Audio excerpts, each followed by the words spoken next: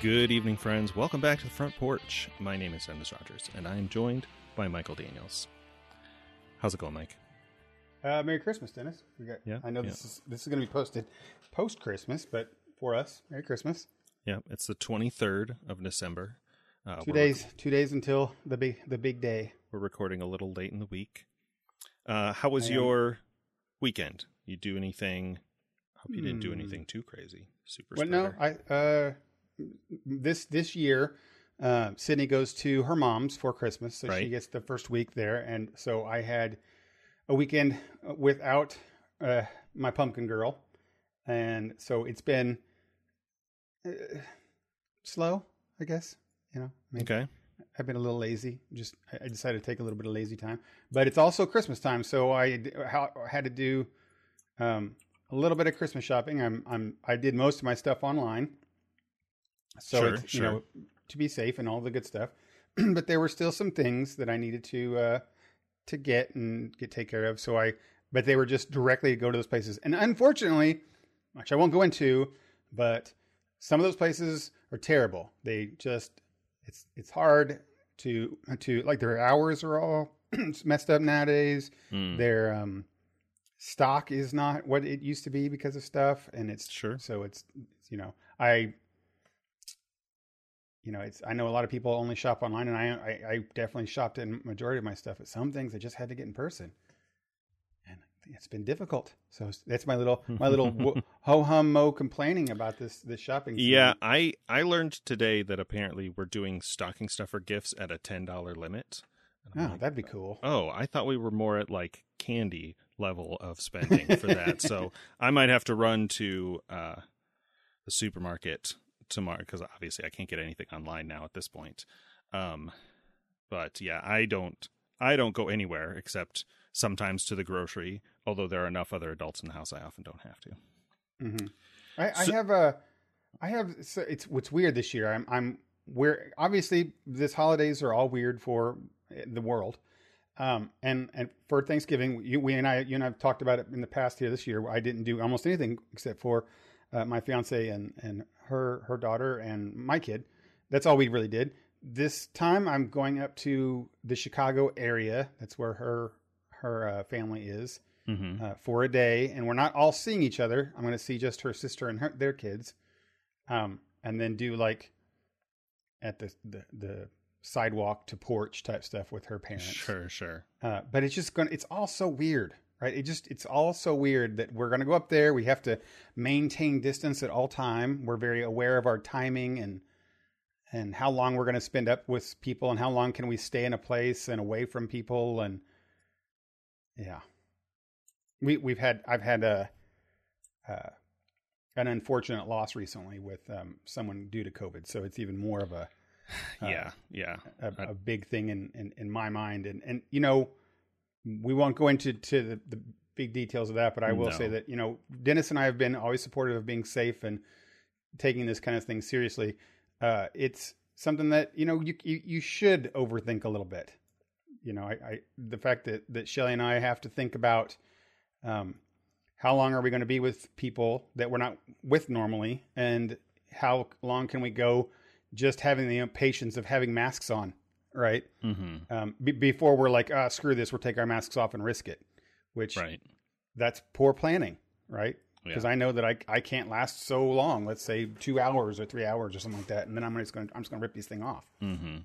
I had a conversation with my siblings about Wonder Woman 84, and they're like, oh, we could go, once you're in your seat, you could, and I'm like, no, I'm not going to do that. If they have a policy, I'm not going to make them come to me and have to enforce the thing that they have clearly posted signs. Like, I don't think that's cool. I don't think that's very polite to low wage retail workers. But anyway, not only that, you should be just like do it because it's the good thing to do. Just err on the side of caution, right? Like, especially in a time like this. And I was never that person before, fairly laid back about germs and hand sanitizer and all that kind of stuff. But I'm like, man, it's so little effort for me to make sure to wash my hands really well between and whatever.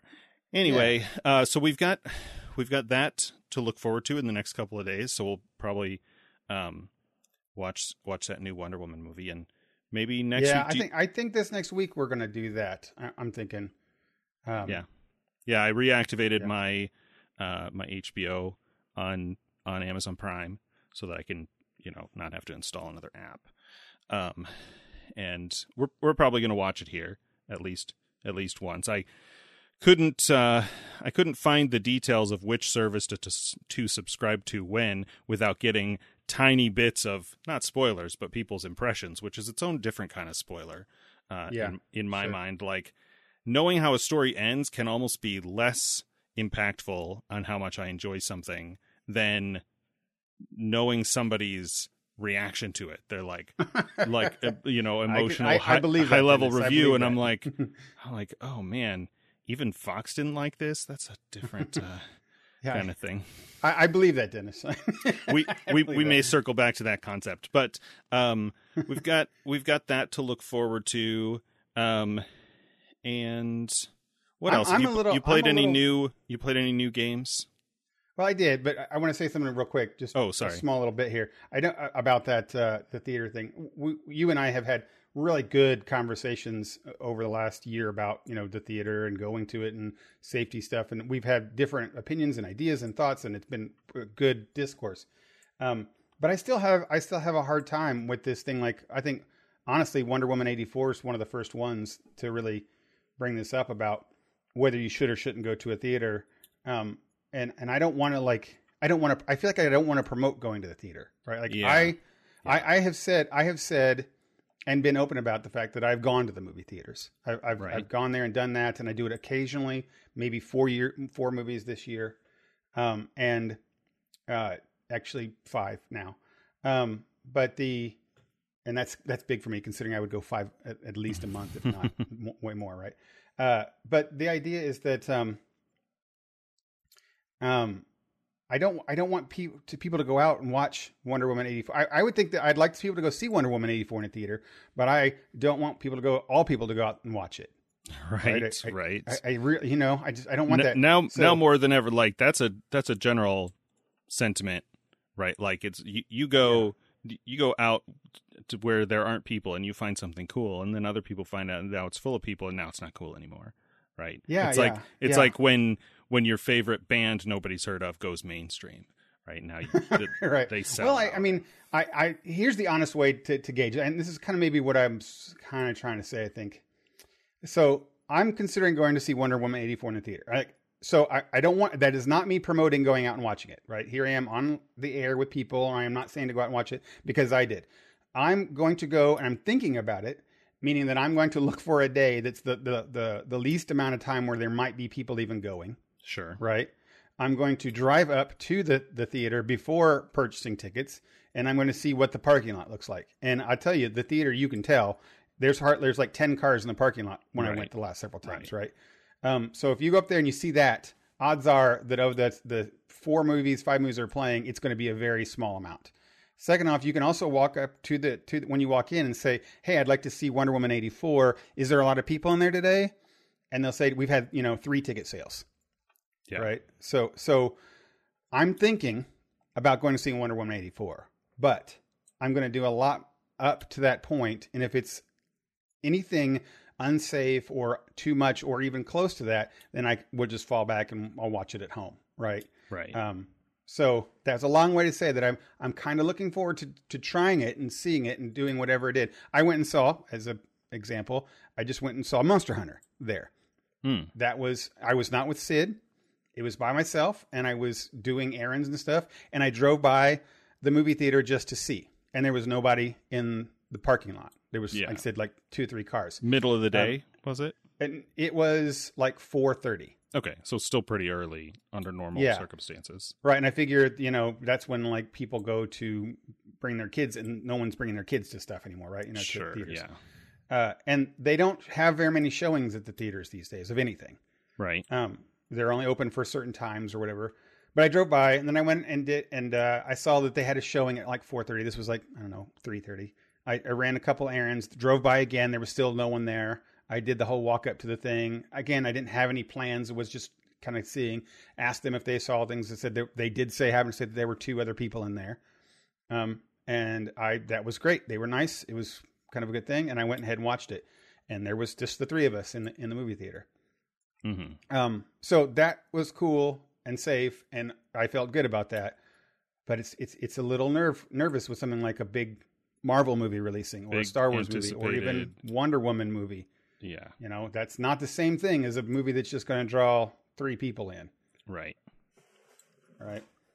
So anyway, yeah, I'm going to watch it this week. This depends on how it gets watched. Right. That leading into that, I did watch Monster Hunter short review. It's great. If you expect a Monster Hunter movie, you're going to get exactly that. It's lots of monster hunting, lots of big battles and action. It's based on the video game franchise. The video game franchise, yes. It is 100% from start to finish action, right? With very little dialogue, because none of it's needed. It's kind of like the Predator movies, I guess, where it's like you're thrown at the very beginning into a dangerous situation that is dangerous all the way through. And the goal is just to survive, and at the end, they either survive or they don't.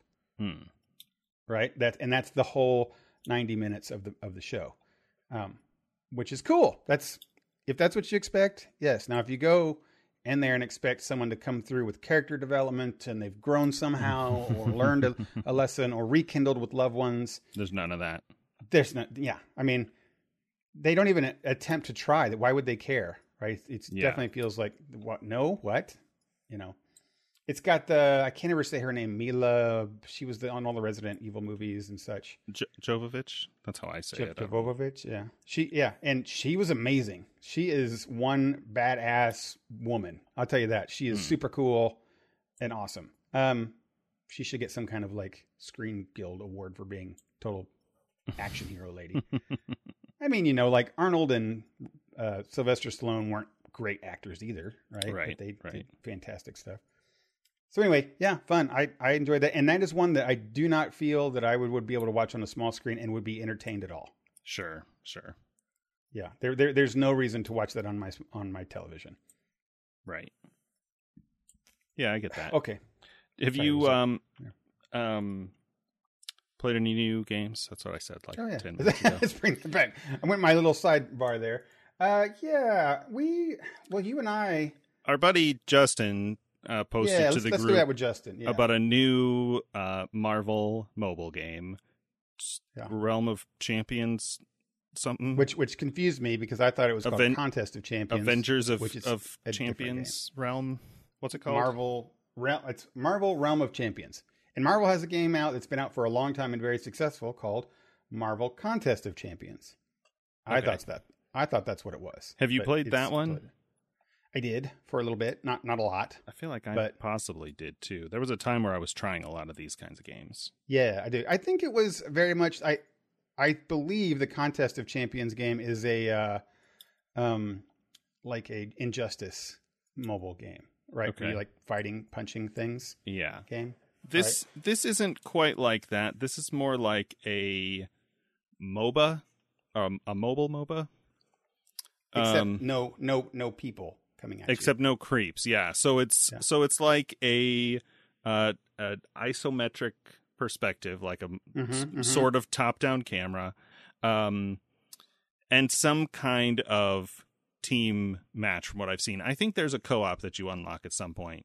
I did. I enjoy the co-op. The matches I've seen are 3 versus 3 or 3 teams of 2 versus 2 versus 2. And it's a sort of area control. For me personally, I don't think I've leveled past the point of mobile games do this, and it's not really obvious so that you don't know. But I think many mobile games for the first X number of levels, their matchmaking is fake, and you're still playing against AIs. They'll give them, random generated names like real players, but you're playing against bots, which is why you always win. And you feel good going into the game. And like, maybe you'll spring for that $5 special bundle pack with all the Captain America armor. Right. So you have the setup of this game is that there are 10 characters, like at most. I feel like there are like 6 or 8, between 6 and 8. Yeah, maybe even less than that. And they're not like Captain America, or they're like Captain America I mean, it's got a whole story, so it's like the archetype of each of the, well, not Avengers, because like there's an Iron Man, there's a Hulk, there's Cap, there's Black Panther that's female. There's a Doctor Strange. There's a female Doctor Strange. There's Storm, and are there any more than that? Well, here's the small setup for this, so that we kind of understand when you're talking about characters. So here's the big thing. I guess the hook to this game that's not that your normal Marvel game where you're not playing Captain America, Spider-Man, or whatever, like in Marvel's Avengers Spider-Man's from one. EA. It's so in comic books a couple years ago, in Marvel comic books, they did this mashup of worlds where, I don't know, magic and science, crazy things happen in comic books, and all of the comic book worlds were all smashed together into one world, like all the different alternate realities and such. Sure. And science be damned, right? It's just whatever it is. And it was a way to allow weird, alternate realities of characters to exist in the same world. Like you would have a vampire Romanian time set in the 18th century. And then they'd go, if you traveled far enough in that country, you'd run into the old Western world where Captain America was fighting dinosaurs, and they could exist in the same world. Right. It's really weird. Think of it as a patchwork. And that's what this is set in. Like, so this is set in the, like, for example, Storm has blue skin. She is a Kree. So she's not an X-Men. You're not actually like playing blue. Storm from the X-Men. You're playing a version of Storm. And when you're playing Spider-Man, you're not playing Spider-Man, Peter Parker, or Miles Morales or anything. You're playing a spider person, and they have different gears and web stuff. Spinner or something it's called. Yeah, so you're not like, that's their kind of excuse to say you can wear all the different things you want and have your own look and have your own stuff and not be like Peter Parker or Spider-Man, or be contained to the comic book outfits. Sure. Right. Anyway, this game has a lot centered on its looks, right? Like it's aesthetic. Your whole goal is to get whatever cool outfits you like and level those up. Right. I mean, it's still gear that gives you power, but it's aesthetic gear that appears. I mean, just like most MMOs. This game, nothing jumped out at me really either positively or negatively. It had about the normal amount of, money, cash shop, in-app purchases, pay to win, whatever you want to call that. For sure. It didn't seem any less or more than any other mobile game that I've played. It is a portrait or a landscape mode game, as our buddy Trotsky talks about that. Like, do you hold the phone normally or do you hold it sideways? This is definitely a sideways game. It's action-y, so you do the fake a joystick on the left. That is the worst part for me. And the sort of tappy thing on the right, which is what reminded me of the MOBAs. Like, I played those a couple of years ago. A couple of the big. There's one that's almost as big as. I mean, I'm sure it's not almost as big as League of Legends, but it's huge. Champion. I don't.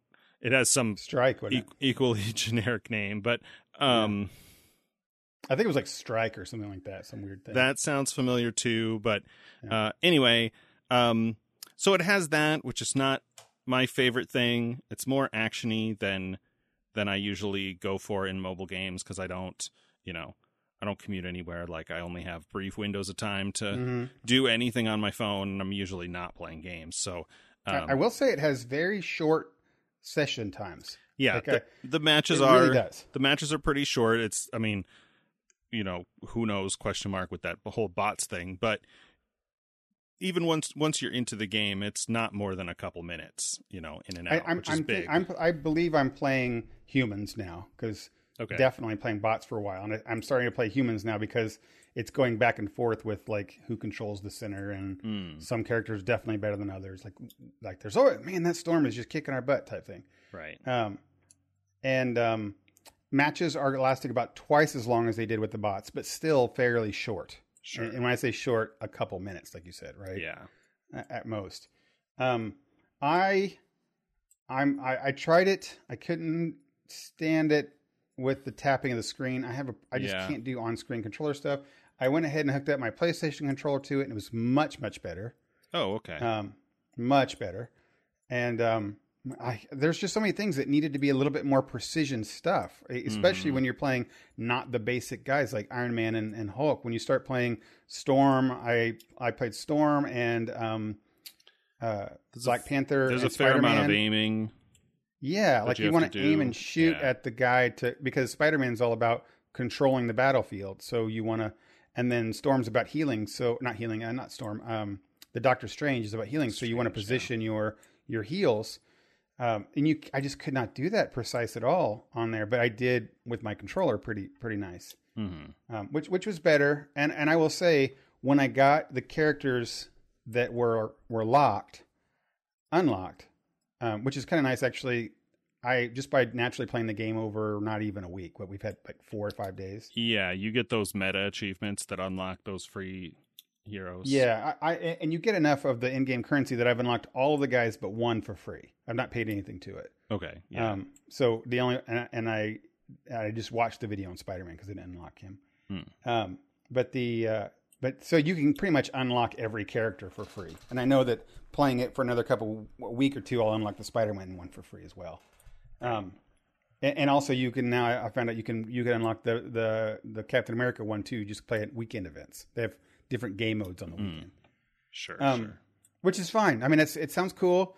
And I saw when I unlocked those extra characters that they are much more finesse characters. Like the ones you just started it made the game very boring playing Hulk and Iron Man. Right. It was just like shoot, hit, shoot. It was no big deal. But when you're playing the healer or the control characters, like you really start to play this like, okay, I need to go to the outside of the battlefield. I need to wait till he comes around that corner, web shoot him. He'll sit and be, totally incapacitated while my Storm character wrecks him. Right. Right. And then I saw a team get together and do that and totally wrecked me. And I thought, oh, I see how this game becomes more than just the basic boring stuff. Yeah. Is that for me? I don't know. Yeah. That's the whole, Overwatch is not very different from this, but that's the MOBA kind of thing. I remember my buddy telling me back when I played Guild Wars, which has been 20 years ago or something. Not quite, like 15, but, he and the other guys in our WoW guild, they talked about Dota, right? When it was still, that game map on Warcraft 3. And he's like, people talk about this. It's like the video game with the most like team, like where the team cooperation is the biggest factor, like even more so than PvP in Guild Wars, because the Guild Wars one was all about PvP. It was 8 versus 8. I think they had some 4v4s, and everything, all the pools, like health pools and stuff, are really tight. And so you had to like spike. You had to coordinate everybody's attack at the same time, or the healers would just, heal them back up. And so, in like Heroes of the Storm, it's 100% that way. You're like, you don't just use your heroic ability whenever you want. Like you wait until, one of your teammates uses his and he has them all locked down, or you wait until the enemy has used their big defensive cooldown, and then, you coordinate. You try when you're in matchmaking without voice comms, but when I play Overwatch, that's competitive huge. Players, like, you coordinate. You're like, okay, we're here. This is our target. Everybody, does their thing, and we'll take them down. And of course, you're not going to see that kind of, at least you or I are not going to see that kind of play in a mobile game. I'm sure that there are teams of, 15-year-old Asian kids somewhere who are going to play with voice comms and stuff. But Man, it's when I do that in Overwatch occasionally, I'll be playing. I've always said I'm a middling character player. I'm good, but not great. I'm not bad, but I'm not wonderful. And man, so I'm playing. I'll play on the competitive, and it ladders you, right? You put it on. You play about with your kind of same amount of people over a while, or skill level of people. Sure, yeah. But occasionally you get those ones that'll just rickroll you through. And you'll get those people that, like you said, they would use all their meta or their ultimates at the same time. And you're like, you don't see them on the map. All of a sudden your team's just like, just totally control the map. And then in one fell swoop, they come in and decimate you. And then for the rest of the game, they're just in control. Mm-hmm. And you're like, and you see them do their, that guy's ultimate is useless. But then all of a sudden he uses it and the other person uses theirs and the other person uses theirs. You're like, oh man, you're like, oh, I just been destroyed by a team that's probably talking to each other. Right. Yeah. Which is so weird. Anyway, this game I think definitely has that potential. I like sometimes the mindlessness of some of these free to play games. Sure. Because I just don't care. I don't know. I'll keep playing this for a week or two and see. But it feels like it's got a weird cap of interest to me. I don't. Yeah. I think the little bitty pieces of items on the gear doesn't seem enough to drive me to want to keep unlocking more of it. Playing, keep unlocking. Yeah, the roster of heroes feels really shallow. It's not like, I compare it to Injustice, which is not the same at all, right? Injustice is a fighting game, but another, comic book character thing. But like, you could, in Injustice, you could unlock the same characters from different runs, right? So you'd get like the Arkham Harley Quinn and the new 52 Harley Quinn, and like there was always this carrot of some character to unlock, and there would be holiday events or not necessarily holidays, but they would do events where you'd have to grind through the 4 levels of these things, kind of like seasons in Diablo, and if you did all of that, then you unlocked this character that was gold, tier and all. Like there was always something to do, almost too much. It's like I tried to play the sequel,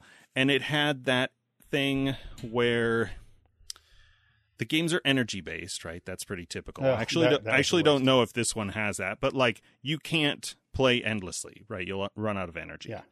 Right. And those are the worst. In Injustice 2, they had so many like reward energy things that within my first, like I'd played for 20 minutes and I had like 3 times the cap of energy. And I'm like, this is just, my first impulse is to, use that to play to burn it down so that it gets to where it's timing up, it's regenerating, because if it's capped, you could be earning energy and you're not, right? It's that whole video game chores thing. But I'm like, I'm not going to play whatever 50 games it's going to take me to get this down below the cap. And by the time I do, my account will have leveled 3 more times and I'll have even more.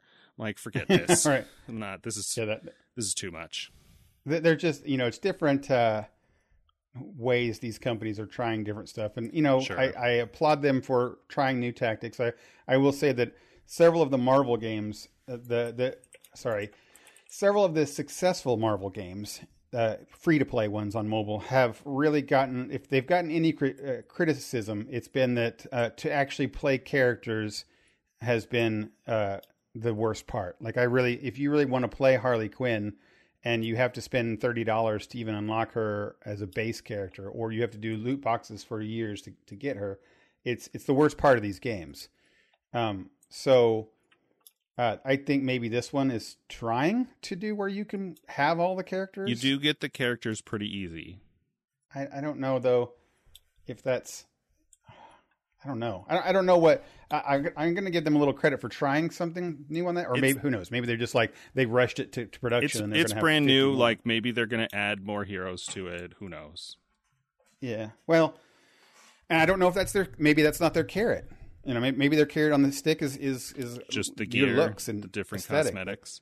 Right. But right now, I will say that there's not a lot of incentive. I don't want them to go where characters are, but I don't know. Otherwise, I don't know what else would be an incentive to drive me for people to keep playing. Be more. Yeah. On the other side, it sounds like you hadn't played the co-op. I enjoy the co-op a lot.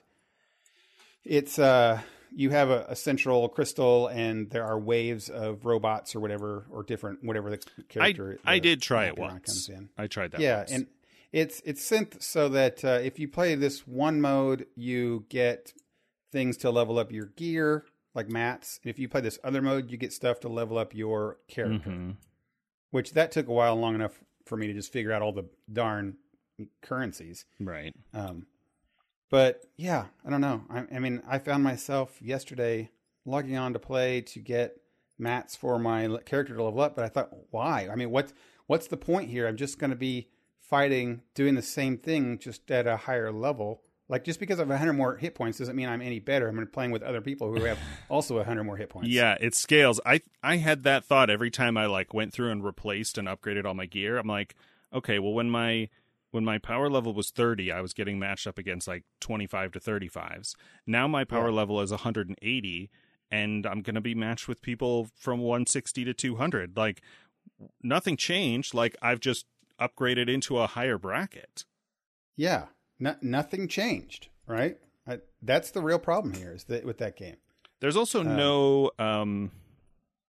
there's no campaign, is there? Not that I saw anyway. No, there's no campaign. I know there's. So I did see something that maybe they're going to. There was a tab, and later on in Unlock, they make kind of a little pop up deal about it. How things called synergies, where your gear has set bonuses which aren't obvious when you look at them. So if I have 2 pieces of Planet Hulk gear, it gives me extra 1,000 hit points and 10% battle damage or something, right?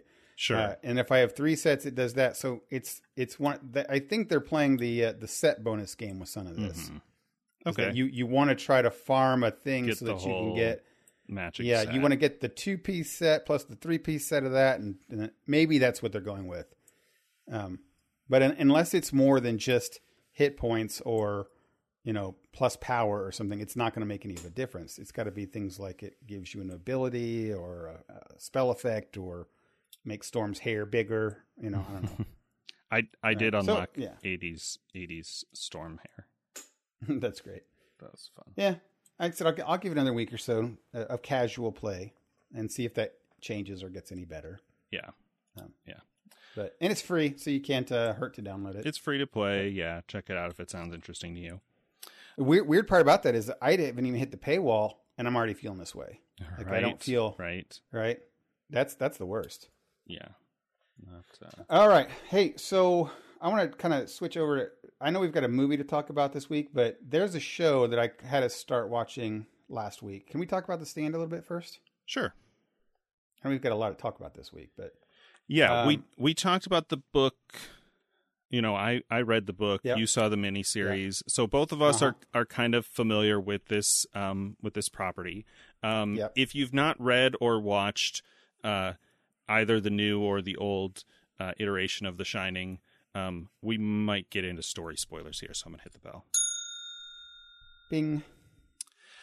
It was interesting to listen to last week's podcast episode after watching this first episode of The Stand and sort of skimming through the reviews, aside from one guy who gave it 1 star because Amber Heard is still in it. Okay. Which is a whole thing about her. Was she in the first episode? No, she wasn't even in the first episode. So I'm like, yes, she's still in the cast, but we haven't met her yet. Anyway, okay.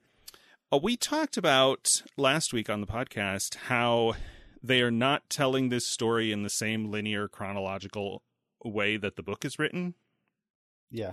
And that was a frequent complaint by the reviewers on IMDb. They're like, oh, it's all over. Like, if you don't know, and it's hard. It's this sort of curse of knowledge thing, because I'm seeing, the movie open with them hauling body into the movie. The episode open with them moving bodies around. And I'm like, oh, I know exactly what this is. And when it is, we're going to get a immediate res flashback, 5 months earlier.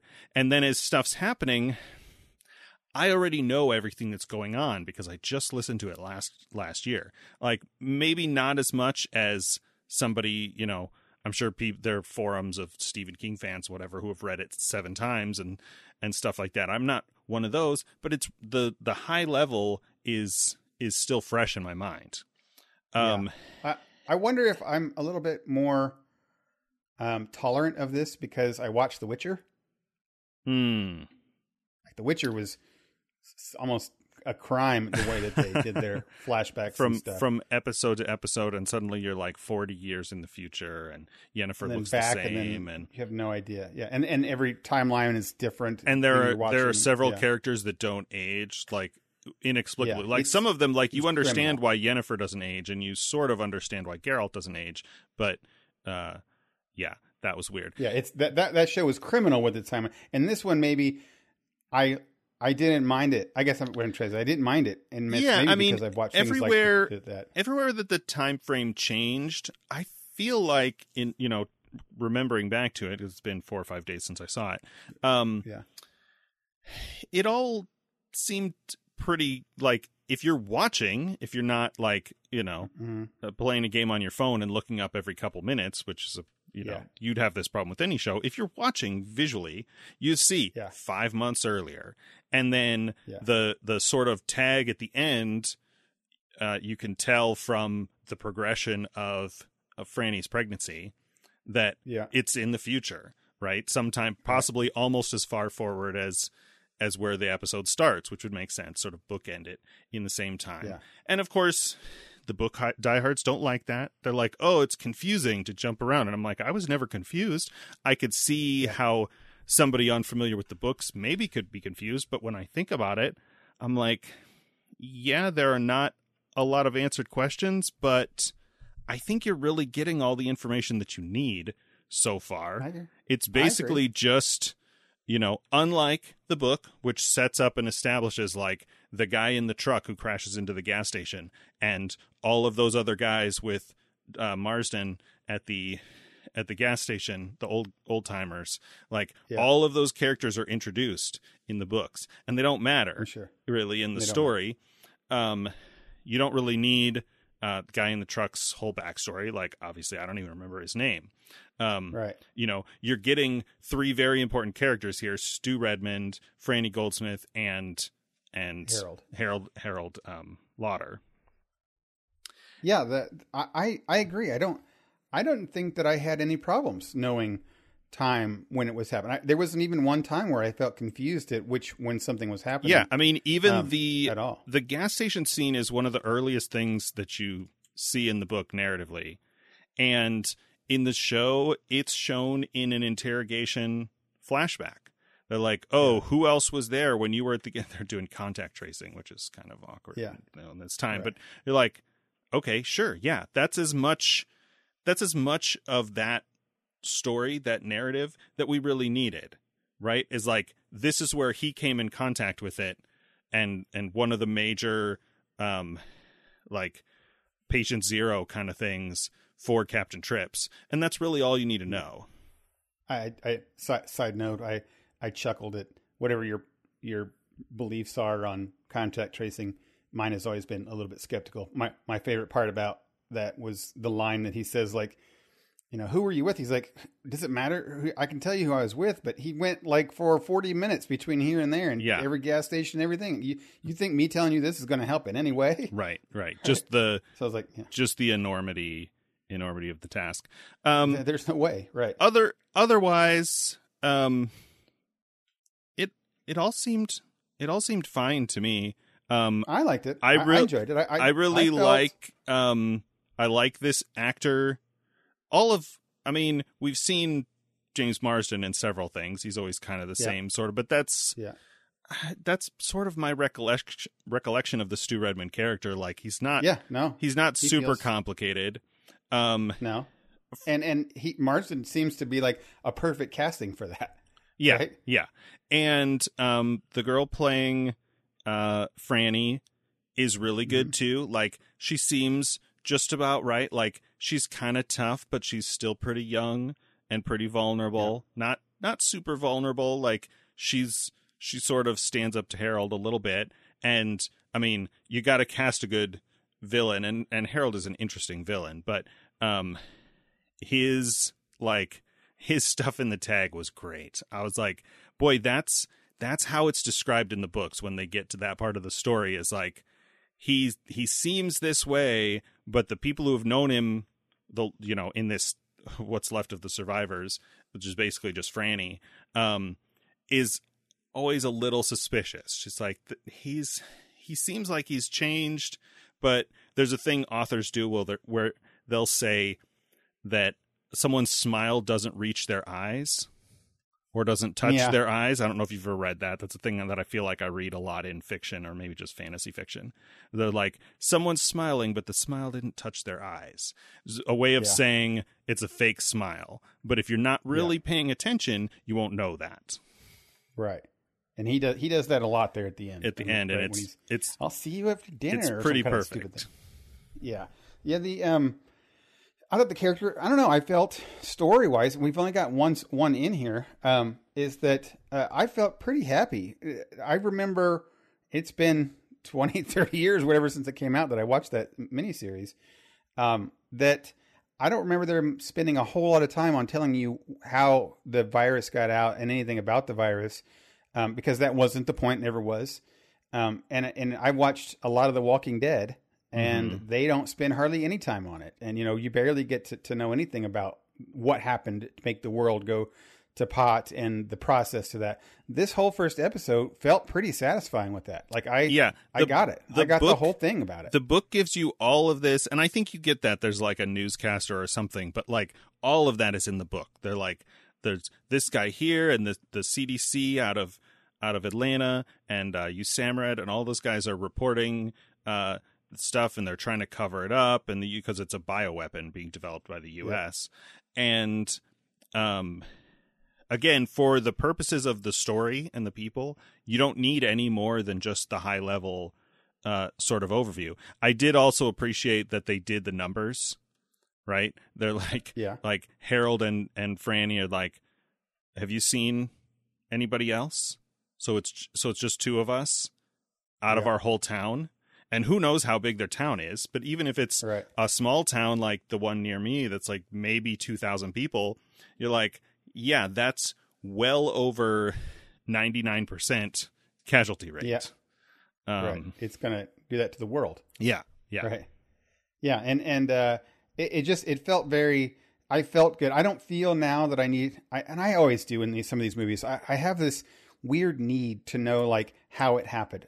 It's almost like, I can't believe that there's no plausibility to this whole show unless you tell me a reason why this could be possible. It's just a weird thing with me. But when they give it to me, which they did in this one, I felt very satisfied. Like you said, it was high level enough, but it was still, they literally showed the moment that it was exposed and got out of the lab and how it got out of the lab. And I thought that was great. That's all I needed to know. Now I'm ready to watch the rest of the series without having to worry about that. Right. And which was even great. I loved the shot of the cowboy boot holding the door open for the guy to escape. Right. The thing, which it's going to be subtle foreshadowing. Right. Subtle foreshadowing, which I've been a little hesitant to see what the Skarsgård guy from the vampire show will be as the big bad guy. Yeah. But they had his little bit of his reveal there at the end, and it looked pretty good. Just his look looked pretty good. Mm-hmm. So, or was that in a dream flashback or something? I can't remember. But it's dreams, because that's from the books too. Like a bunch of the characters are having the same dream, and they don't find out for a while that it's this sort of supernatural calling they're getting from Mother Abigail. Right. Yeah. So anyway, I liked it. I enjoyed that first episode. It's enough for that. I'm looking forward to the next one. Yeah. Same. And again, we're faced with the whole weekly release schedule as opposed to all dumping. And for the moment, it feels a little frustrating that I can't go to the next one when I'm kind of want to watch it because I'm interested. Mm-hmm. But I am appreciating the time to breathe and to put it too fine a point on it to like talk to you about it. Yeah. To think about it, to talk about it, for sure. Yeah. Like, hey, did you see that cowboy boot type thing? That was well done. And to digest it a little bit. And if you've got a good series, a good show that does that kind of thing, then it's given its time to breathe. And I'm happy with that. I'm also watching a show that our buddy Justin mentioned again, called Lovecraft Country. I've heard that. It seems like one that I would kind of want to talk to somebody about every episode after I watch each one, because they're full hour, and it's very like it's horror, but not not like full horror. Like there was a moment in the third episode where I was like, I don't know if I want to watch this right before I go to bed. That's a real creepy looking ghost thing. And weird haunted house stuff, which is always tricky if they don't follow, rules, right? You don't know where the dramatic tension is. And it's set in the 50s, I believe, maybe late 50s. Yeah. Maybe even 60s. I don't know. I should probably check that. But all of the protagonist main characters are African American in this era. And so they're surrounded by, racist neighbors, racist cops, racist states and counties they can't pass through. And it's all, kind of difficult to watch because, it's like these characters are getting it from both ends, right? Like they're being sort of haunted and chased by these monsters and ghosts and Lovecraft kind of stuff. And then they're also suffering racial persecution. And I'm like, this is emotionally draining to watch. Man, the 50s, as an aside, the 50s are such a weird time in our world. And when you set things in the 50s, it lets you mine that, meaning that the 50s were a time when reporting on things started to become much more mainstream all the time. Like, sure, there was always presses and even TV before the 50s, but during that time is when we start to realize that there's a lot going on in the world all the time that we thought we're aware of, like kidnapping people and serial killers and hate and racist and hangings and things like that. But if you didn't live in Mississippi in the 1920s, you didn't necessarily know about all the lynchings that happened every day. Yeah. Right. But in the 50s, the world starts to kind of become aware of it, kind of just barely at the beginning. Right. So, it's funny when you set shows or settings are set in the 50s, it's when we know that something bad, shady things are happening, but not quite everything. Right. Right. So it's always it seems like a spooky decade to put things in. Yeah, that's fair. It's frustrating to watch because you're, obviously I have no sense or concept of what it was like to live in that time under that, or in any kind of persecution that people are still undergoing now in various parts of the world. But you get this like, there are these characters in a house, they bought a house and their neighbors are sort of like sieging them with their cars and putting signs in their yard and stuff like that. And you're like, there's nothing they can do because the police are on their other side. Like they can't call the police. Right. And they can't fight because there are like 10 of them and 30, neighbors, white neighbors. And even if they did, what would they do? Shoot a cop, and then the cops would shoot them. Like, there's no, they're completely backed into a corner. And it's, it's sort of, I've been sort of chatting with our buddy Fox who hadn't seen it and kind of wondering, I'm like, how am I supposed to feel about all of these racial themes in this show? And I hadn't really planned on getting into this on the air, but, I think now that I'm talking about it, which goes back to your thing about talking about shows, I'm starting to convince myself that it's intentionally part of the theme because that's how protagonists in horror movies feel, right? There's no, and a lot of them you watch and you're like, oh, they're doing the wrong thing, right? They're going into the house when they should go into the woods, or they're going in the woods and they should go in the house. And why don't they just call the cops? Or, maybe they cut the phone lines or something like that. But you get like the character gets boxed in, gets backed against the wall. And man, you do not seem like a horror movie guy, Dennis. I'm not at all. I'm kind of in a lull of shows to watch, and I've been and this is the one you picked up. I mean, I had it and I'd watched the first episode several weeks, maybe even a couple months ago. And so I still have it on my like viewed list. I've been working on this quilt that I mentioned. And I'm up to the stages where there is a lot of like stuff to do by hand. And was kind of a little burned out on the audiobook I'm listening to, and I'm like, oh, I should put on something, that I can just kind of listen to. And so I watched a couple episodes of original Star Trek, and I'm like, okay, I need to change this up a little bit. And, so watch another episode of The 100, which I think is almost done, but has that kind of CW campy teenager stuff, which is fine. But our buddy Zahn said he finished it and really liked it. So I'm like, okay, maybe I should give that another shot. I finished, all of that. Yeah. I finished up last weekend. I finished up the second season of Cobra Kai. I did binge watch that one all the way through the whole season. It's very bingeable. And season 3 is coming out, I think, next month. One of the things that prompted me to do it. But it's just one of those I hadn't, and I won't talk much about it because it's the same review that I gave season 1. Glowing, great. I love it. It's a good series. It's wonderful. Good feelings. So, and I feel the same way about after season 2. So it's one of those, I'm really a nice series that I think I've invested myself in, and I'm happy I've done so. It's weird. There's nothing to be disappointed about as long as they keep doing the stuff that they're doing. There's nothing that there's a big reveal going to happen, or it's leading up to something, and then either I'm disappointed or I'm really excited. It's just all very much, every episode is nice. Right. So I enjoy my time watching the show. So that one, I did that one, and I did yesterday restart Vikings again. I know I keep talking about this. That's the History Channel show. Yeah, it's on Amazon now. Right. And I watched season 1. I've watched season 1 before. It's kind of separate because season 2 happens, and then they skip ahead something like 5 years or something. And the problem I always had with it, and I've always stopped at season 2, is one of my favorite characters. I like Ragnar, the main character. But I loved his wife, who was like the shield maiden girl. And she is that's what was, say that again? Lagertha? Lagertha, that's it. I love that. I love the actress. I love the character.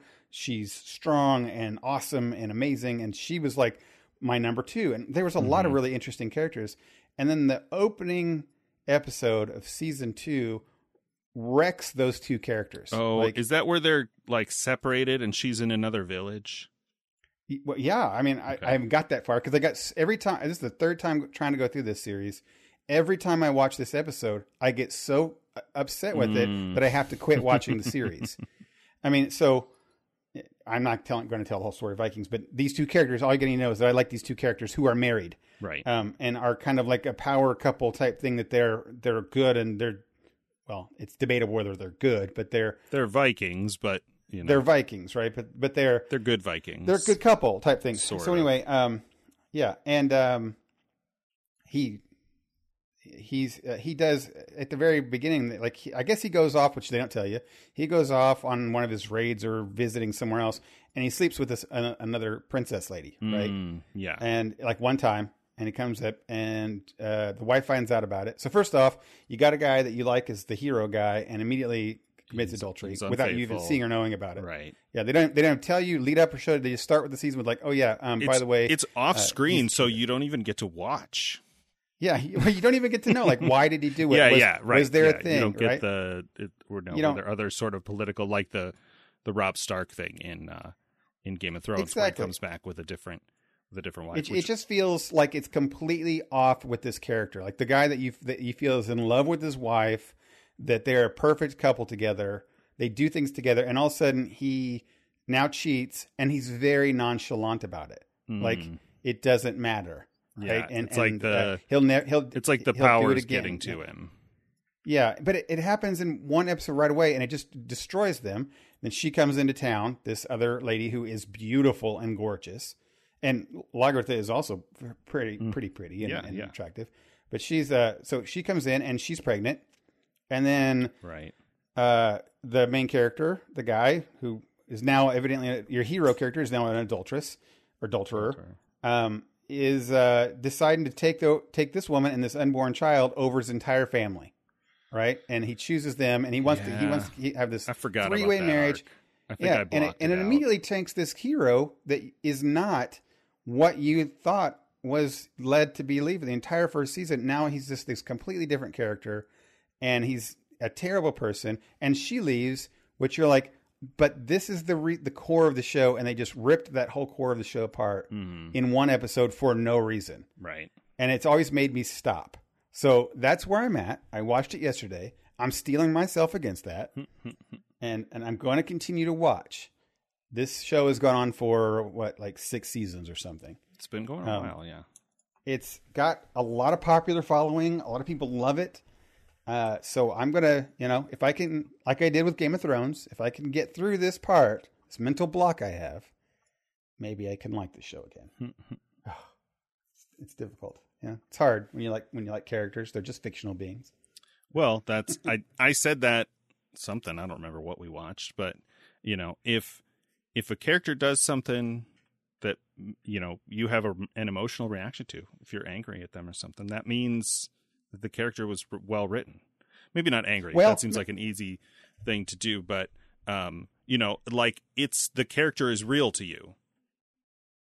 Right. Yes, and so and I think that's the thing that bothers me is that it when they do that kind of a thing that's completely off character, it pulls me out of the show. Sure. Yeah. That's right. That's like the other part of it. Writers. Like if you know, I mean, I would assume most intelligent people know that fiction is written and not real. But if it's well written, right, you have verisimilitude, right? Like you believe all of it that's real. You believe that shoot, I can't remember the actor's name. Never mind. You believe these Vikings are real and that they're actually sailing a ship and they're actually raiding these monasteries and all the things that they're doing. Like, you believe these characters are real. And so when stuff like that happens, then you're angry at that character, right? Like, how could you do that? Or if you think a lot about, fiction and whatever entertainment production kind of stuff, you immediately go to the writers, right? You're like, how could you've been writing this character for a couple years and you're going to have him do this? Like, do you even, what, just for shock value? Like what, you get real suspicious and you never know, like writers have a plan from, at least you hope they have a plan. If they're not, you hope they have a plan, right? If they're not the guys who finished Game of Thrones. I like the little side mark. It's there. Like it's a little bit like playing D&D. One of the things that I did while working on that quilt is I watched more Matt Colville videos, and he has a whole video about DMs trying to get the players to surrender. Right? You're like, oh, you'll bring in these guys and they're such high level, they'll do so much damage that the players should surrender. And then you cut to a prison scene where you can do this and this. And he's like, in my experience, all the games I've ever played or DM'd, never ever have the players surrendered. Like, because right. It's not real. The players are not trying to tell a story. They came to roll dice and fight with their cool guys. They came to be heroic. And if they die, they figure, well, this is the ending that I have. Right. Right. And they're like, so silly. The players don't know that them surrendering is in service to this story. Like if I'm writing a movie and I want my protagonist to surrender and end up in jail, I just write it and do it. And then that leads to him escaping or somebody rescuing him. Like it's in service of the story, but your players in D&D don't know that, just like your audience doesn't know that in a show. You're like, is that, are we working toward some kind of redemption and reunion arc? And I don't remember because it's been too long since I watched that show. And what I did watch of it, I watched pretty quickly, like one night, like 2 a night for a couple of months or a couple of weeks anyway. And so I don't remember any of those details, so I couldn't spoil it even if I wanted to for you. But man, I'm hoping that it does. And that's my thing, is that I think I have a problem that when I get too taken out of that, something like that, it will jettison me from a series. Sure. It's Absolutely. only happened a couple times, but it's been enough that I can't handle it. Sure. More often for me, what happens with shows is I just get bored. Like I forget that they exist and won't go back to them. And suddenly there are 3 or 4 seasons I haven't seen, and I'm like, do I want to go back and continue watching Castle? Right. Oh my God. My most famous one is definitely the Ned Stark thing. Like when that I got halfway through the first season of Game of Thrones and someone spoiled to me what happened to Ned Stark, and I was so upset about it that I just canceled the series from then on and never watched it for like 4 years later. Nice. I read the book, so I knew that was coming. But yeah, I see. If I'd have been invested and I read the book and that happened, I would have thrown it against the wall. Now I don't do that, but right. Yeah, it was. Yeah, so that's another example of that, and we know that. I mean, we give Game of Thrones a lot of grief for that last season, but overall, it's a good series. It had five or six, and I feel that I would have missed out.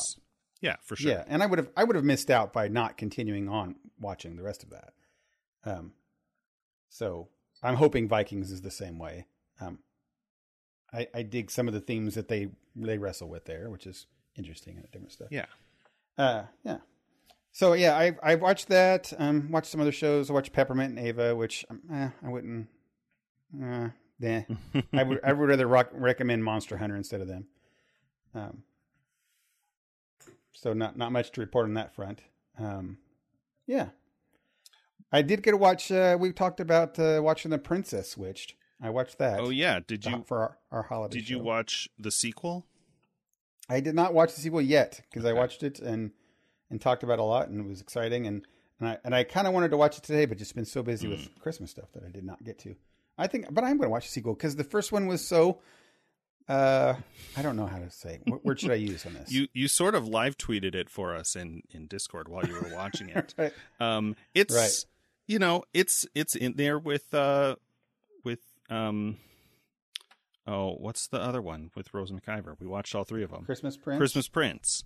Yeah, they even talk about the Christmas Prince in this. Yeah, they have a sort of maybe shared universe, and that's what's sort of baffling, amazing to me. They're bad holiday rom-coms that to me seem to be self-aware. That's how I categorize them. Gotta be. I mean, it wasn't. This one wasn't. So we're talking about The Princess Switch. That's on Netflix right now. It's a Netflix original. And I don't even know if I need to say the plot of this one. It's two ladies. It's the Prince and the Pauper. Is it? Yeah, they switch. Yeah, so, Prince and the Pauper, right? They switch so that they can experience each other's lives. Blah blah blah. Sort of. Yeah, and some sort of thing, and then hilarity ensues. There's love, and they find true love and everything. But yeah, this one wasn't like egregiously bad. When I say it's bad, like you say it's bad rom-com, it is bad rom-com, but it's not like goofy bad. Like some things are really, really terrible where it's so cringeworthy that you can't watch it.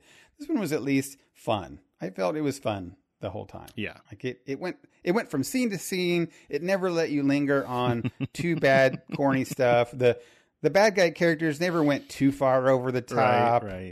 Right. It never got to be a stupid parody, Right. It was totally, and it was paced well enough for me to just enjoy it and have a good time. And then they would do all the little trope things. There's one little thing I even talked about. This one is that the bad guy baker lady, who's again not like a major part of the show. She's just in it just a little bit as like, here we got an antagonist. Cuts the mixer on the baker's mixer, cuts the right? cord on which her makes mixer, no sense that it would make any difference, right? But that lasts 5 minutes, right? Like she does it. They have the baking contest the next day. The problem only happens for 30 seconds at most. They're like, what are we going to do? There is a cut cord. I will have to do it by hand. And then that's it, right? It didn't linger on this whole, like, we're building up on this really stupid dramatic premise. They just did a thing. It was cute, and they moved on. Yeah. Right? Yeah. And that's how a lot of the show was. And I enjoyed that. It just made it enjoyable that they had all the tropes, but it was fine. Yeah. Right? Yeah. And they didn't overdo that. So I enjoyed it. I'm glad that we got that little bit of a recommendation. Some of these can be really terrible, but that one was really. So I saw the tag for The Princess Switch 2 or whatever it's called, Switched Again. Mm-hmm. And I'm like, okay, I'm on. They can switch again. Sure. I don't know how it's going to, I saw the premise of them like, oh, one guy fell out of love and they've got to fall back, and I don't know. Yeah, what they're doing. Yeah. I've seen them both, but I sort of had them on while I was doing other things, so I might watch the. I was wrapping presents when this was on. Yeah, so yeah, but it was right in front of me. They seem great. Like good shows to give half your attention to. Right. And it's definitely one of those ones where they're all like perfect characters. It's all good looking characters. Mm-hmm. And thankfully they're not all like 22. Right. Which is good. The prince is a handsome prince, and the best friend is a hunky American guy, and Vanessa Hudgens is super cute and very charismatic, and well done, Hallmark / Netflix. Right. They're putting out several of these, and it's working for them. The sequel is this year. I think there's another movie this year called Holiday. Holiday. I've never seen that one, but one of our friends who watches all these, she said it might be the Christmas Prince 4 of this, since we're not getting an actual Christmas Prince 4. At least, man. So some of these though, I said I think two's okay because you can hold the corny. We'll have to see if. I don't think I could watch more than 3 in a series. Right. I think right. They'll have to. Two would be. They'll have to do an Avengers. They'll have to do a team up to fight off fight off Jack Frost or something. Some kind of thing. Oh man! All right. So we've got we've probably just got enough time for one of these, but we reached the end of season 2 of The Mandalorian. Oh man, regarding The Mandalorian. But by the time this podcast comes out, it will be completely spoiled and everyone will have talked it to death. But we're going to talk about it a little bit here. So if you somehow have gotten all the way to whatever this is, December 28th, and not seen all of season 2 of The Mandalorian, definitely skip ahead because we're gonna spoil the dark. Yeah, don't even try to think about skimming. Yeah. So season 2 wrap. Holistically, I thought this season was excellent. Me as a Star Wars fan, I thought it was the best of the 2 seasons. Primarily because it almost feels like it's doing now in hindsight what Dave Filoni tends to do with his animated series is that early on in the series it's very like light and episodic and fun stuff, and then it's just, and he peppers it with enough like background lore or things to kind of maybe get you interested. And then each season progressively gets more like not episodic or more big story, epic-y type involved things. So it's when you watch Rebels, you can't start in Rebels season 3 because you should watch season 1, even though season 1 is just light and airy, right? Mm-hmm. And it kind of, now that we see season 2, it feels like it's getting much heavy into Mandalorian stuff and Mandalorian lore and the big picture of the criminal galaxy and all that things. So I dug it. I dug that stuff. And we had, we had the big reveal at the end. Yep. Which was Luke Skywalker. That was cool. Coming It's impressive that, and I think Mark Hamill said this, it's impressive that they managed not to spoil that until 12:01 Sunday night when the episode came out, and it was all over the internet immediately. Yeah. I don't know how they didn't get spoiled. That's crazy. It's pretty impressive. Just for me, I would have rather seen something else, whether that was Ahsoka come back or a different unknown apprentice or something. I don't know the universe that they're, to like drop any names. It just feels like the obvious choice. And I didn't love the CGI. I found it very distracting. But for sure, to demonstrate like the power of Jedi in this show that's not had, like, aside from the little bits of Force that we've seen the child Baby Yoda do, we've got none of that. And so to see this guy who's this badass fighter, right? We've seen for 2 whole seasons of him, like not easily, right? He's got a little bit of an Indiana Jones kind of thing where he gets through stuff by the skin of his teeth, but he always does, right? Like he gets through these things and you're like, okay, now there's this foe And we didn't really we saw him fight one, and that was basically it, which was also kind of a. But this was the longest episode that we've seen. Oh, is it? Yeah. Most of them were 30, 33 minutes, and this one was a solid 44 or 45. And I felt like a lot of those minutes were just long tracking shots. I felt like it took forever for those dark troopers to boot up. And I'm like, you have time, show us something cool. We get it, the robots are cool. I didn't need 8 shots show slow pans of the robots booting up. But that's fine. It's whatever, they wanted to demonstrate how cool. And then, Luke comes in, you don't know who he is, and he's just mowing these guys down. It's and I'm sure this was intentional, it's paralleled with the Darth Vader scene at the end of Rogue One. Right? You're there's this whole thing, and there are these guys, and they're all, locked in the cockpit there with Moff Gideon. Yeah. And, they're getting ready to die, and then there's backup, coming in.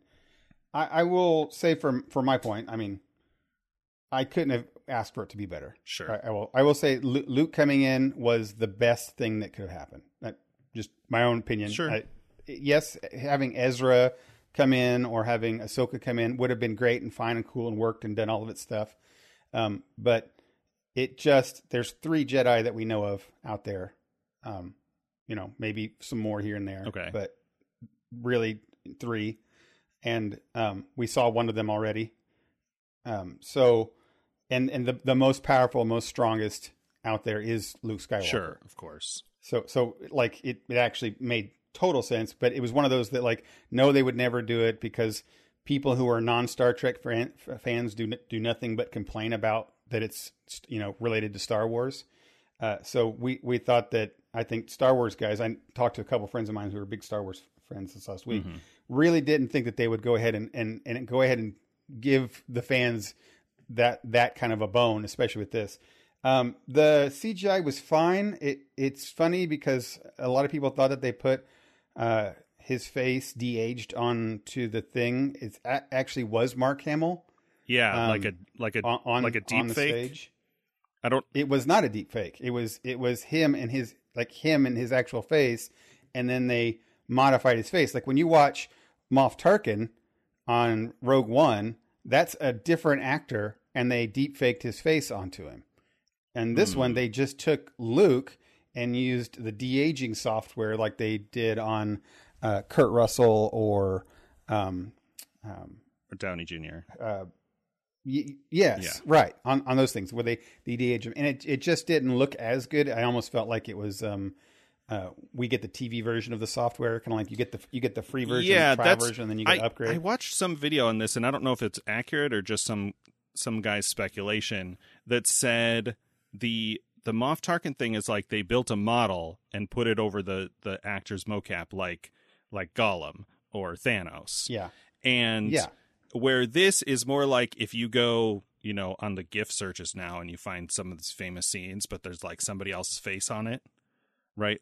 What we call deep fakes when they put, it's probably used most often to put celebrity heads on adult films, right? Quote unquote. That it was that latter tech and not they took Mark Hamill's face and put it over the actor instead of modeling a new face. But I mean, that's fine. Which is not what they did. I've seen people do that. They've got videos online right now that you can go see side by side where they have the scenes with him in it, and they actually put a deep fake Mark Hamill over top of that, like a young Mark Hamill, and it does look fantastic. The deep fakes look really, really fantastic compared to what they did. And actually, that whole take a step back there, that's kind of sounds like I didn't like it. I will say it didn't disturb me one bit. It actually, for the longest time, granted, he's only in the show literally 5 minutes max, when he sees his face at all. Right. I thought that it was a different actor.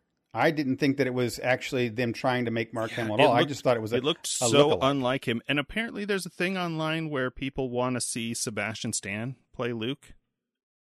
I've you heard about read this? That was weird. Yeah, that's weird. I don't know how I feel about that. I've only heard about it like 2 days ago, but I was talking to my buddy Troy up in near Chicago. He comes to the ICG Con every year, and then some other guys, some Anthony and some other fellow friends that are Star Wars fans, and we were talking about how we also didn't realize that was a thing that they were doing to de-age him. That we just thought that it was literally a different actor because it was so different than what actual Mark Hamill kind of looked like. Yeah. But I really, the feeling within all of us we weren't bothered at all that it was a different actor, like, and not in the least bit. And if it was a different actor, we're cool with that. Like if they just had a guy that kind of looked like young Mark Hamill, that would have been fine. And nobody has any problems with, and like if they ever did a Star Wars Skywalker story after Jedi, that they were different actors. It feels like Disney or Lucasfilm or whatever kind of wants to, you can't have a show without actually having Mark Hamill in there or Harrison Ford, or like they already switched out Han Solo, and I think everybody was okay with that. Yeah, I think of the things people didn't like about Solo, I don't think the casting was one of them because that guy was fine. Yeah, he was fine. And I think a lot of and honestly, most Star Wars fans actually kind of liked Solo. But we're not going to go into that one. But anyway, the thing with that was that they totally could have had just a different actor come in there, and I think it would have been fine. He was just in there for 5 minutes. It made sense to the story. It made sense to the thing. It was okay. And Luke is not going to be in through the series, right? Right. So that leads into my more important question, rather than talking about the CGI, which neither of us are experts on. Do you know, or do you have thoughts or opinions on where the show is going from here? Yeah, I think that they're going to go to Mandalore. I think that's going to be. So you think the child arc is over, and now we're going to go into a sort of, I almost said Game of Thrones, like an ascendancy fight or something, or a sort of rebellion, like whatever kind of state Mandalore is in. We've only gotten hints at, I believe. Bill Burr said it's gone like Alderaan, but I assume that it was not blown up like Alderaan. They may have said that whatever happened in one of the other cartoon series, but that I'm unaware of. But I don't know. It would have been probably Rebels when, I don't really know. Yeah. The status of Mandalore. But I do think that it's going that way. I think Bo-Katan will be a major recurring character, if not like a regular from going on, and maybe the main antagonist like she was in the other series. That's fine. It's going to be, they'll have a lot more, the stuff with, I'm sure they'll explore the stuff with like his cult sect or whatever that has the way. There's just so much of the Mandalorian like culture that they can mine and really get into. And if you watched Filoni's, in his previous series, he spent like entire seasons on Mandalore stuff. Mm-hmm. So it's not like he doesn't have a good feeling of what different stories can be told with just Mandalores, because he does it. He's done it well. So that's where I think that'll go. And I also think that they will shift, because right now the Mandalore's been up to this like you said, broke down guy, barely kind of making it on the edge of the universe type thing. I think that they will continue with that with Boba Fett. They'll kind of have that, but with a criminal, more criminal. I know stuff. And if you're still listening, whatever, this is another spoiler, but in the tag, they set up what I understand is going to be a one shot, like maybe a movie or just like a special, maybe like an hour. I have no idea what it's going to be. Yeah, that's what I've heard. It's not a spin-off series, and so it's not a series? Or at least, at the very least, it's not replacing Mandalorian. Like, it is completely separate and in addition to the Mandalorian. Oh, that's interesting. Okay, yeah, I'm not sure what I didn't know what it was going to be, a series or a movie, or I know it's called Book of Boba Fett or something, which is. Because the Mandalorian, they're labeled by chapters, right? Like chapter 4, chapter 7, or whatever. So that's, when they said book, I thought they were going to do a series, but who knows? I will say that, who's the main the actress plays that his like cohort partner person? Gina. No, not that one. Is it Ming Na? Oh, Ming Na Wen. Ming Na Wen. Oh, Boba Fett's cohort. Fantastic. Yeah. Yeah, she is fantastic and amazing, and I'd love to see more of her and her character with that. And Boba's, ruthless, and he's not the Din Djarin Mandalorian in any way, right? Like Din Djarin is honorable and has a way and has a heart, right? And makes moral choices, and Boba Fett is not that. Yeah. Right. Yeah. And which is great. So they're going to let these two series or shows or separate kind of things exist and tell them differently, which is cool. I actually figured when they made The Mandalorian that they would just be trying to copy Boba Fett, but they did not. No. Yeah. He's not Boba Fett in any way. And which was cool. Like when Boba Fett, Din and Bo-Katan kind of come off together when they're walking side by side or whatever. Those are three separate characters. Completely different. Yeah. They give off when they kind of enter the room or whatever, you have different feelings. Right. Mm-hmm. And I think that's when, was it Bill Burr's character? Doesn't he see them all at one time or something? And he sees them, Bo-Katan or something. He sees Boba. Mm-hmm. He's like, oh, I thought you were another guy. Yeah. And then when you see the Mandalorian walk in, you get a totally different feeling. Right. Yeah. So I dug it. I really, really, really liked it. To close out the end thoughts there is that Luke coming back. I watched this by myself. I hadn't watched with Sydney because she was at her mom's yet. But I had not had a feeling of Star Wars happiness that I haven't had at all since like episode 7.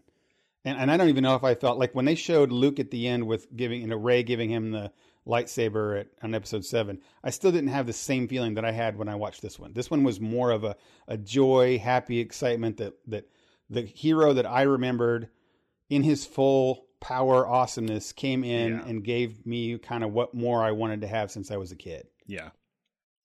And that was awesome. I mean, it's just, I don't know, I guess the parallel and other things would be to see Riker coming back and saying shields up and stuff, but that's not the same either because Riker's old. Right. And if you could see a young Riker again, being in charge of, when he's in command of the Titan, that would be amazing.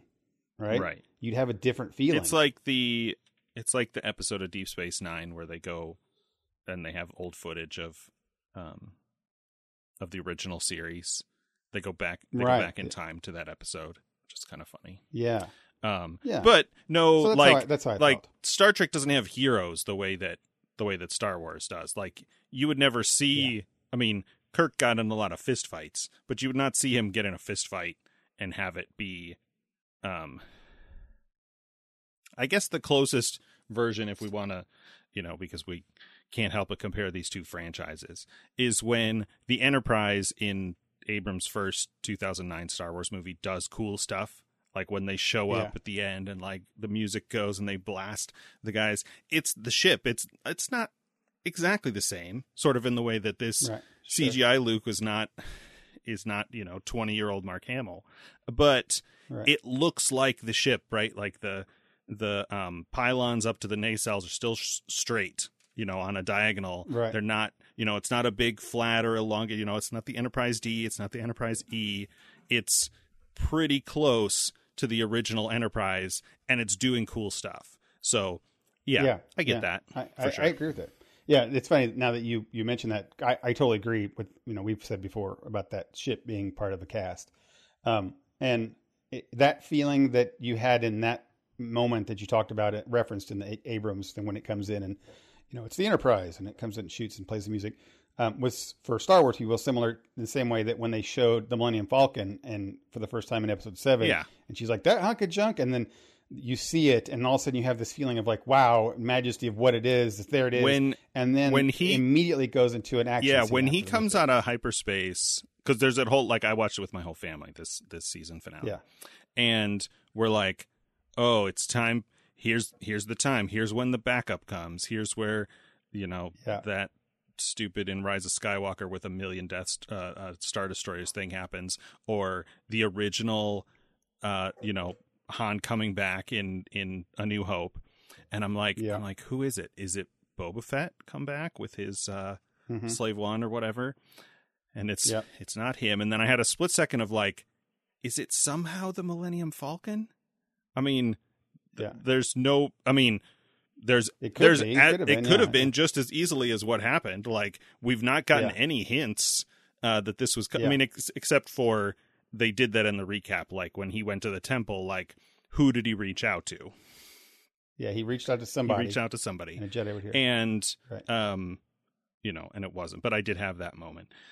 All right. So I didn't believe it was, it gave me time when he was mowing down those things to, as a fan, again, a childhood fan of Luke Skywalker. I cannot tell you of anyone who has been more of an influential hero in my childhood throughout my entire and most of my life than the character of Luke Skywalker. And to have him come in and you think, oh, maybe it's him. Right. Oh, that looks like him. Oh, it's got a hand like it gave a good 5 minutes of that's my lead up to get my me sisters were doing that too. And isn't there a thing? I feel like you would definitely know this, but isn't there some kind of rule for the aside from the whole crystals thing if you've played the video games, but a rule for the colors of the lightsabers? There is. It kind of like responds, but there's several colors of lightsabers that are out there. But I know that this time no one else that we know of had a green. Right. So I saw the green and we were like, oh, is it the green? And then like he crushes one of the droids with the Force and you're like, maybe. Right. It was very much like almost like a Darth Vader. He's wearing the hood, move, and then like one of my sisters said the thing about the glove, and somebody else was like, he's got gloves on both hands. It doesn't mean anything. And then right before you see the one gloved hand and one bare hand, and you're like, oh.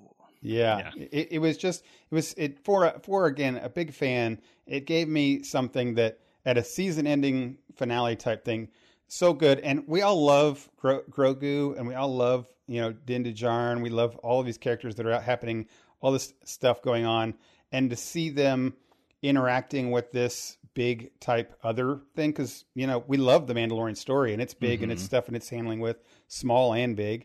They're fighting the Empire too. And then to see them connected in a connected tissue type thing, it's just like seeing Tony Stark appearing in a Spider-Man movie when he's not the main part, but it ties it together, right? And it makes you feel that like connectedness of these characters and this stuff. And even though I'm not watching a Luke Skywalker, and I don't want to watch a Skywalker story with Mandalorian, it is a nice connecting thing between that kind of stuff. And then I'm still excited for watching The Mandalorian and what it's going to happen in the next season, all the things. And I don't have any expectation to see any connection to Skywalkers. Yeah, that's a thing. I don't know if I said this on the air, but one of our friends said they were more interested in the Baby Yoda / Jedi story than whatever the Mandalorian story is, or Din Djarin. And I'd never been asked that question, and so I thought about it, and I said, boy, I'm definitely the complete opposite. And so I'm glad to have this story wrapped up in a satisfying way. I was kind of worried after the episode, the tragedy, is that what it's called? When he gets kidnapped. Grogu. Yeah. And my thought definitely went like, oh, he's going to become a Sith. Like he has too much fear in him right now. It's too late. Right. For the training thing. And who knows, somewhere down the line it could get tied in some other way, but for the purposes of this show, that arc is done, is tied up. Yeah. And now we're going to go forward with this stuff about what's the deal with Din Djarin's order, or his Child of the Watch, whatever they're called, kind of thing. And that all could be is very interesting. And that's interesting and cool. And I think that the longer you go without addressing because the Skywalker story isn't just about the Skywalkers, it's also about the Republic, right? The New Republic and the Empire. That's the core of what's happening in the big picture of the galaxy at that time, and you can't escape it. And it's like, if you don't talk about it, the longer you don't talk about it at all, then it becomes the big elephant in the room that everybody's can't not see. Yeah.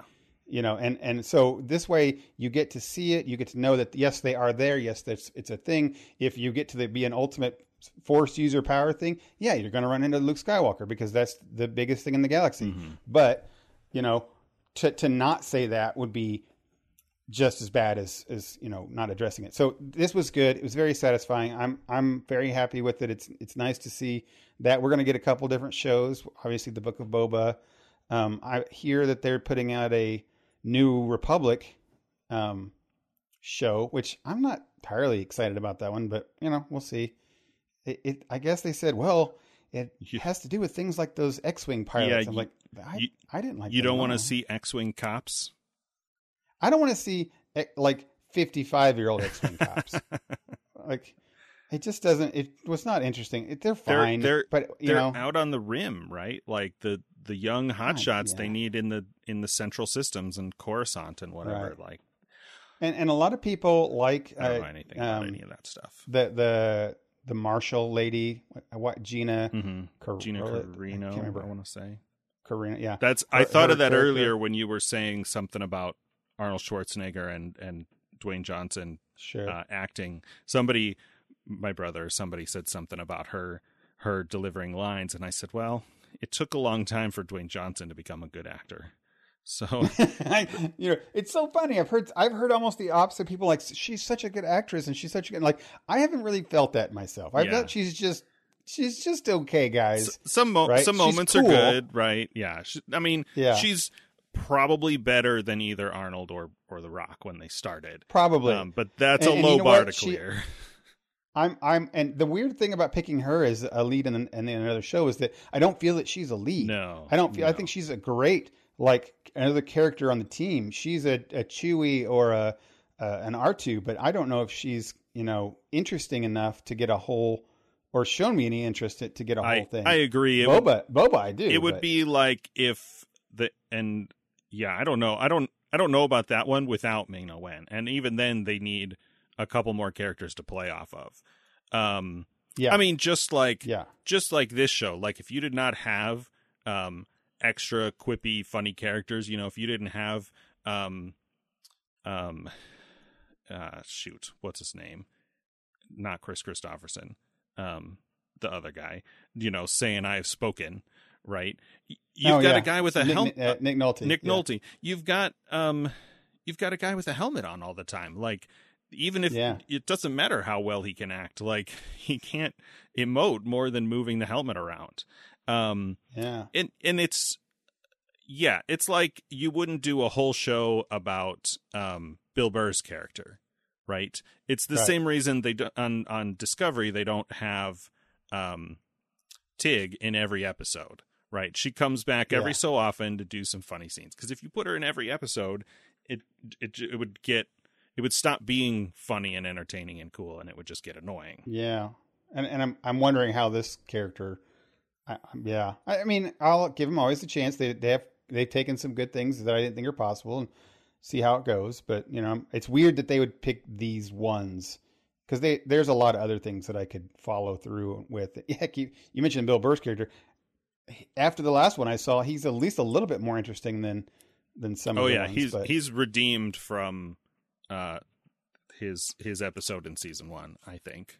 Yeah, he's got at least a pirate kind of. I mean, him showing up in the Boba thing would be kind of nice. Sure. I think that would be some sensing. I will. So here, we're running a little over time here. I'll ask you this last question, then we can go. So he took off his helmet at the end of this. We're still in spoilers. Sorry if you're skipping ahead. He took off his helmet at the end of this last episode, right? Because he loves Baby Yoda and he wants to express that. And an episode or two before, he had this whole issue where he's gotten over this helmet thing. And we also find out in the series that it's not a full Mandalorian thing to keep your helmet on. That's just like who he was raised by. So the question comes is, does he need to have his helmet on all the time from now on out? I'll couple that. So the question actually is going to be, do you think he'll wear it from now on or take it off more regularly like Boba does or Bo-Katan? I'll add to that before you answer, is that I just watched yesterday an interview with Pedro Pascal, the guy that plays Boba Fett, and we've kind of given him some shade because he only does voice work and doesn't do the acting. Din Djarin. Din Djarin. You said Boba Fett. Go on. Oh, sorry. Yes, Din Djarin. He does. We're going to get angry letters. Yes, I think that.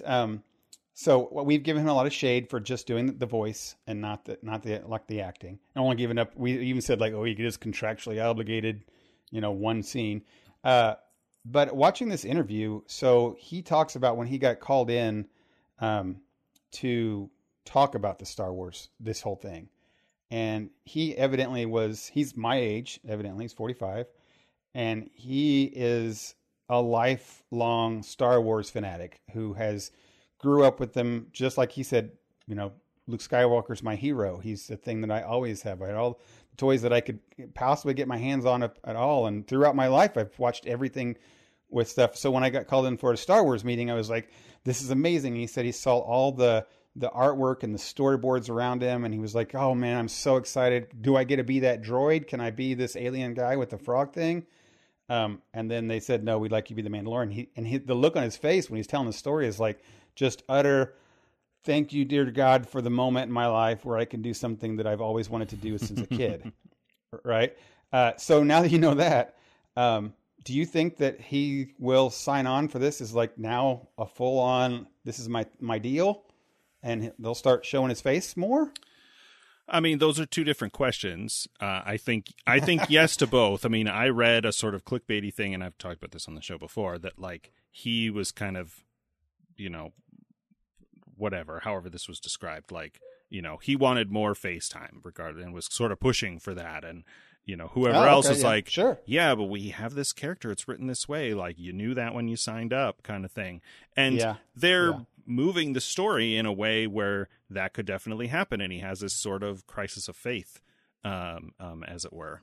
So, yeah, I think. Man, Bill Barr even says that, right? Or Burr or whatever. He's really pushing that crisis of faith. Yeah. Point. Yeah. He says the whole like, oh, it's only until it goes so far, right? Right. Until you have your beliefs until you're up against it. Like, how far will you go before you give up on those principles? That sort of slippery slope argument. Okay. Well, I did want to ask, and we've again went way over here, but would I like any of those cartoons? There are two of them, right? Rebels and Clone Wars. Yeah. So I don't know. Let me get back to that because that has to think, because I don't want to my initial response would be say no. Okay. And the reason I say that is for the reason that I have a hard time recommending them, because I just said earlier that I don't think they get interesting until a couple seasons in, both of them. And then from then on, they're fantastic. But I also can't tell you to skip some. I almost, that's why I said I want to wait a second, because I actually myself want to go back and watch like Clone Wars, but I don't want to watch it all. So I think I'm going to start from like season 3 and see if it's good. Right. And then I'll tell you like, oh, that's a good one. Or same thing with Rebels. Like I got bored with Rebels in the first season. Okay. But then I watched like season 3 and it was fantastic. Finally, they were doing stuff. So I bet you could just skip. Some people can poo-poo that all they want, but I bet you could probably watch like 3 seasons of Clone Wars. And I should probably just put that together for you. Like, here's 3 seasons of Clone Wars to watch. Like piecemeal? Like a couple episodes each. Like watch. I mean, I have nothing against that. Obviously, I don't have any. I have, just because I have more affection for Star Trek doesn't mean I have less for Star Wars. It's just not my love. I did that with Voyager and Deep Space Nine, so I have no problem whatsoever with just watching a sort of cherry picked episode list. And I bet somebody has done that, if that's a thing. I'm sure. Like Clone Wars has just the episodes are background stuff, right? Like you'll meet maybe a character that's a side character, but the story itself is not that interesting. You just meet a character, and then that character later on is big. Like 7 episodes later, they have a 3-story arc with that character. But you could argue that, oh, you should watch that one where they first introduce him, but really you don't need to, right? So I think you should, and that's how they do. They're like 3-story arc type things out of 20 episodes. So I don't think there's reason to watch 20 episodes when 3 are the only ones that really matter in a long story form type thing. So that one I think would be like that one. And then if you could watch just those cherry picked episodes of Clone Wars, it would make watching season 2 forward of Rebels, all of it, considerably better. Okay. Like then you can be like, oh, I love season 2, 3, and 4 or I think there's only 3 seasons of Rebels, and really, really enjoy those. So yeah, let me get back to you with a list on that. I also say that I can't stand the animation in any of them. I have a real hard time with the animation. Andrew played a little bit of one that I think was actually in a later, like where the story arc starts to get really good, and I didn't realize that at first. Like as we're watching, I was like, "Oh, this is whatever this is. This is real bad." I hate it. I can't stand it. I don't even think it's like they didn't use mocap at all. They just like let computer programmers try and CG animation. So bad. And it's definitely one of those, if you can't get, you know how there's some anime that we watch that like Dragon Prince, for example, that you yourself personally can't get over an animation style. And that doesn't mean that the show's not bad or not good or that whatever. It's just, that's something that you can't let go. Right. Yeah. And I kind of have a problem with that. Like I can't keep up with the story that's happening because I'm so put off by the graphics, the animation. Yeah. And this one, style. These 2 series have that. And I think everyone who's watched it, who loves it, somehow we're able to, like, after 3 episodes, be like, yeah, I'm fine with that. Right. And get past that. So yeah, let me look for a list and we can see, because I haven't watched them either. And I don't want to watch all whatever seasons of Clone Wars. I know that some of them are terrible that I hated. Maybe I should watch some good ones. Okay, cool. Mandalorian. Right. Check on that and let me know. All right. So next week we'll talk about Willow. We were going to talk about that this week. Yeah, I forgot we had a movie we watched. George Lucas's Lord of the Rings, as I called it, and we watched that. That's properly said. I'm annoyed we forgot. Or Star Wars Lord of the Rings. Very much. Very, very Star Wars. I will say as a preface to that next week, not until this time watching it did I realize how much like Star Wars that show is. Like clearly I watched it with my siblings, and there were several times like he does something, Val Kilmer does something, and Sarah goes, "Some princess," and like he does, she does something else, and I'm like, somebody has to save our skins. Like I know. So, totally. I could not, like, once I had that thought, I could not help but picturing Harrison Ford delivering all of Val Kilmer's lines. All of the lines. Yeah. I mean, even somewhat Willow and Luke in the same way. They're just like, he's literally a farm guy. Yeah. I'm like, okay, we'll talk about it next week, but man. Yeah, it's wild. All right, you've been listening to The Front Porch. This is episode 174. Thanks, as always, to our friends at Geek Scholars Movie News and LRM Online. Fox said he name-dropped us last time, so we'll have to go and listen to that episode. Yeah. I'm behind on my podcast. If you have questions, comments, feedback, suggestions for movies, terrible holiday rom-coms that we should watch, you can reach us via our website, frontporchpodcast.com. Use the contact forms there. Or if you're old school and you want to email us, that address is frontporchpod@gmail.com. If you enjoy The Front Porch, please consider subscribing on Overcast, Spotify, Apple Podcasts, wherever podcasts are found.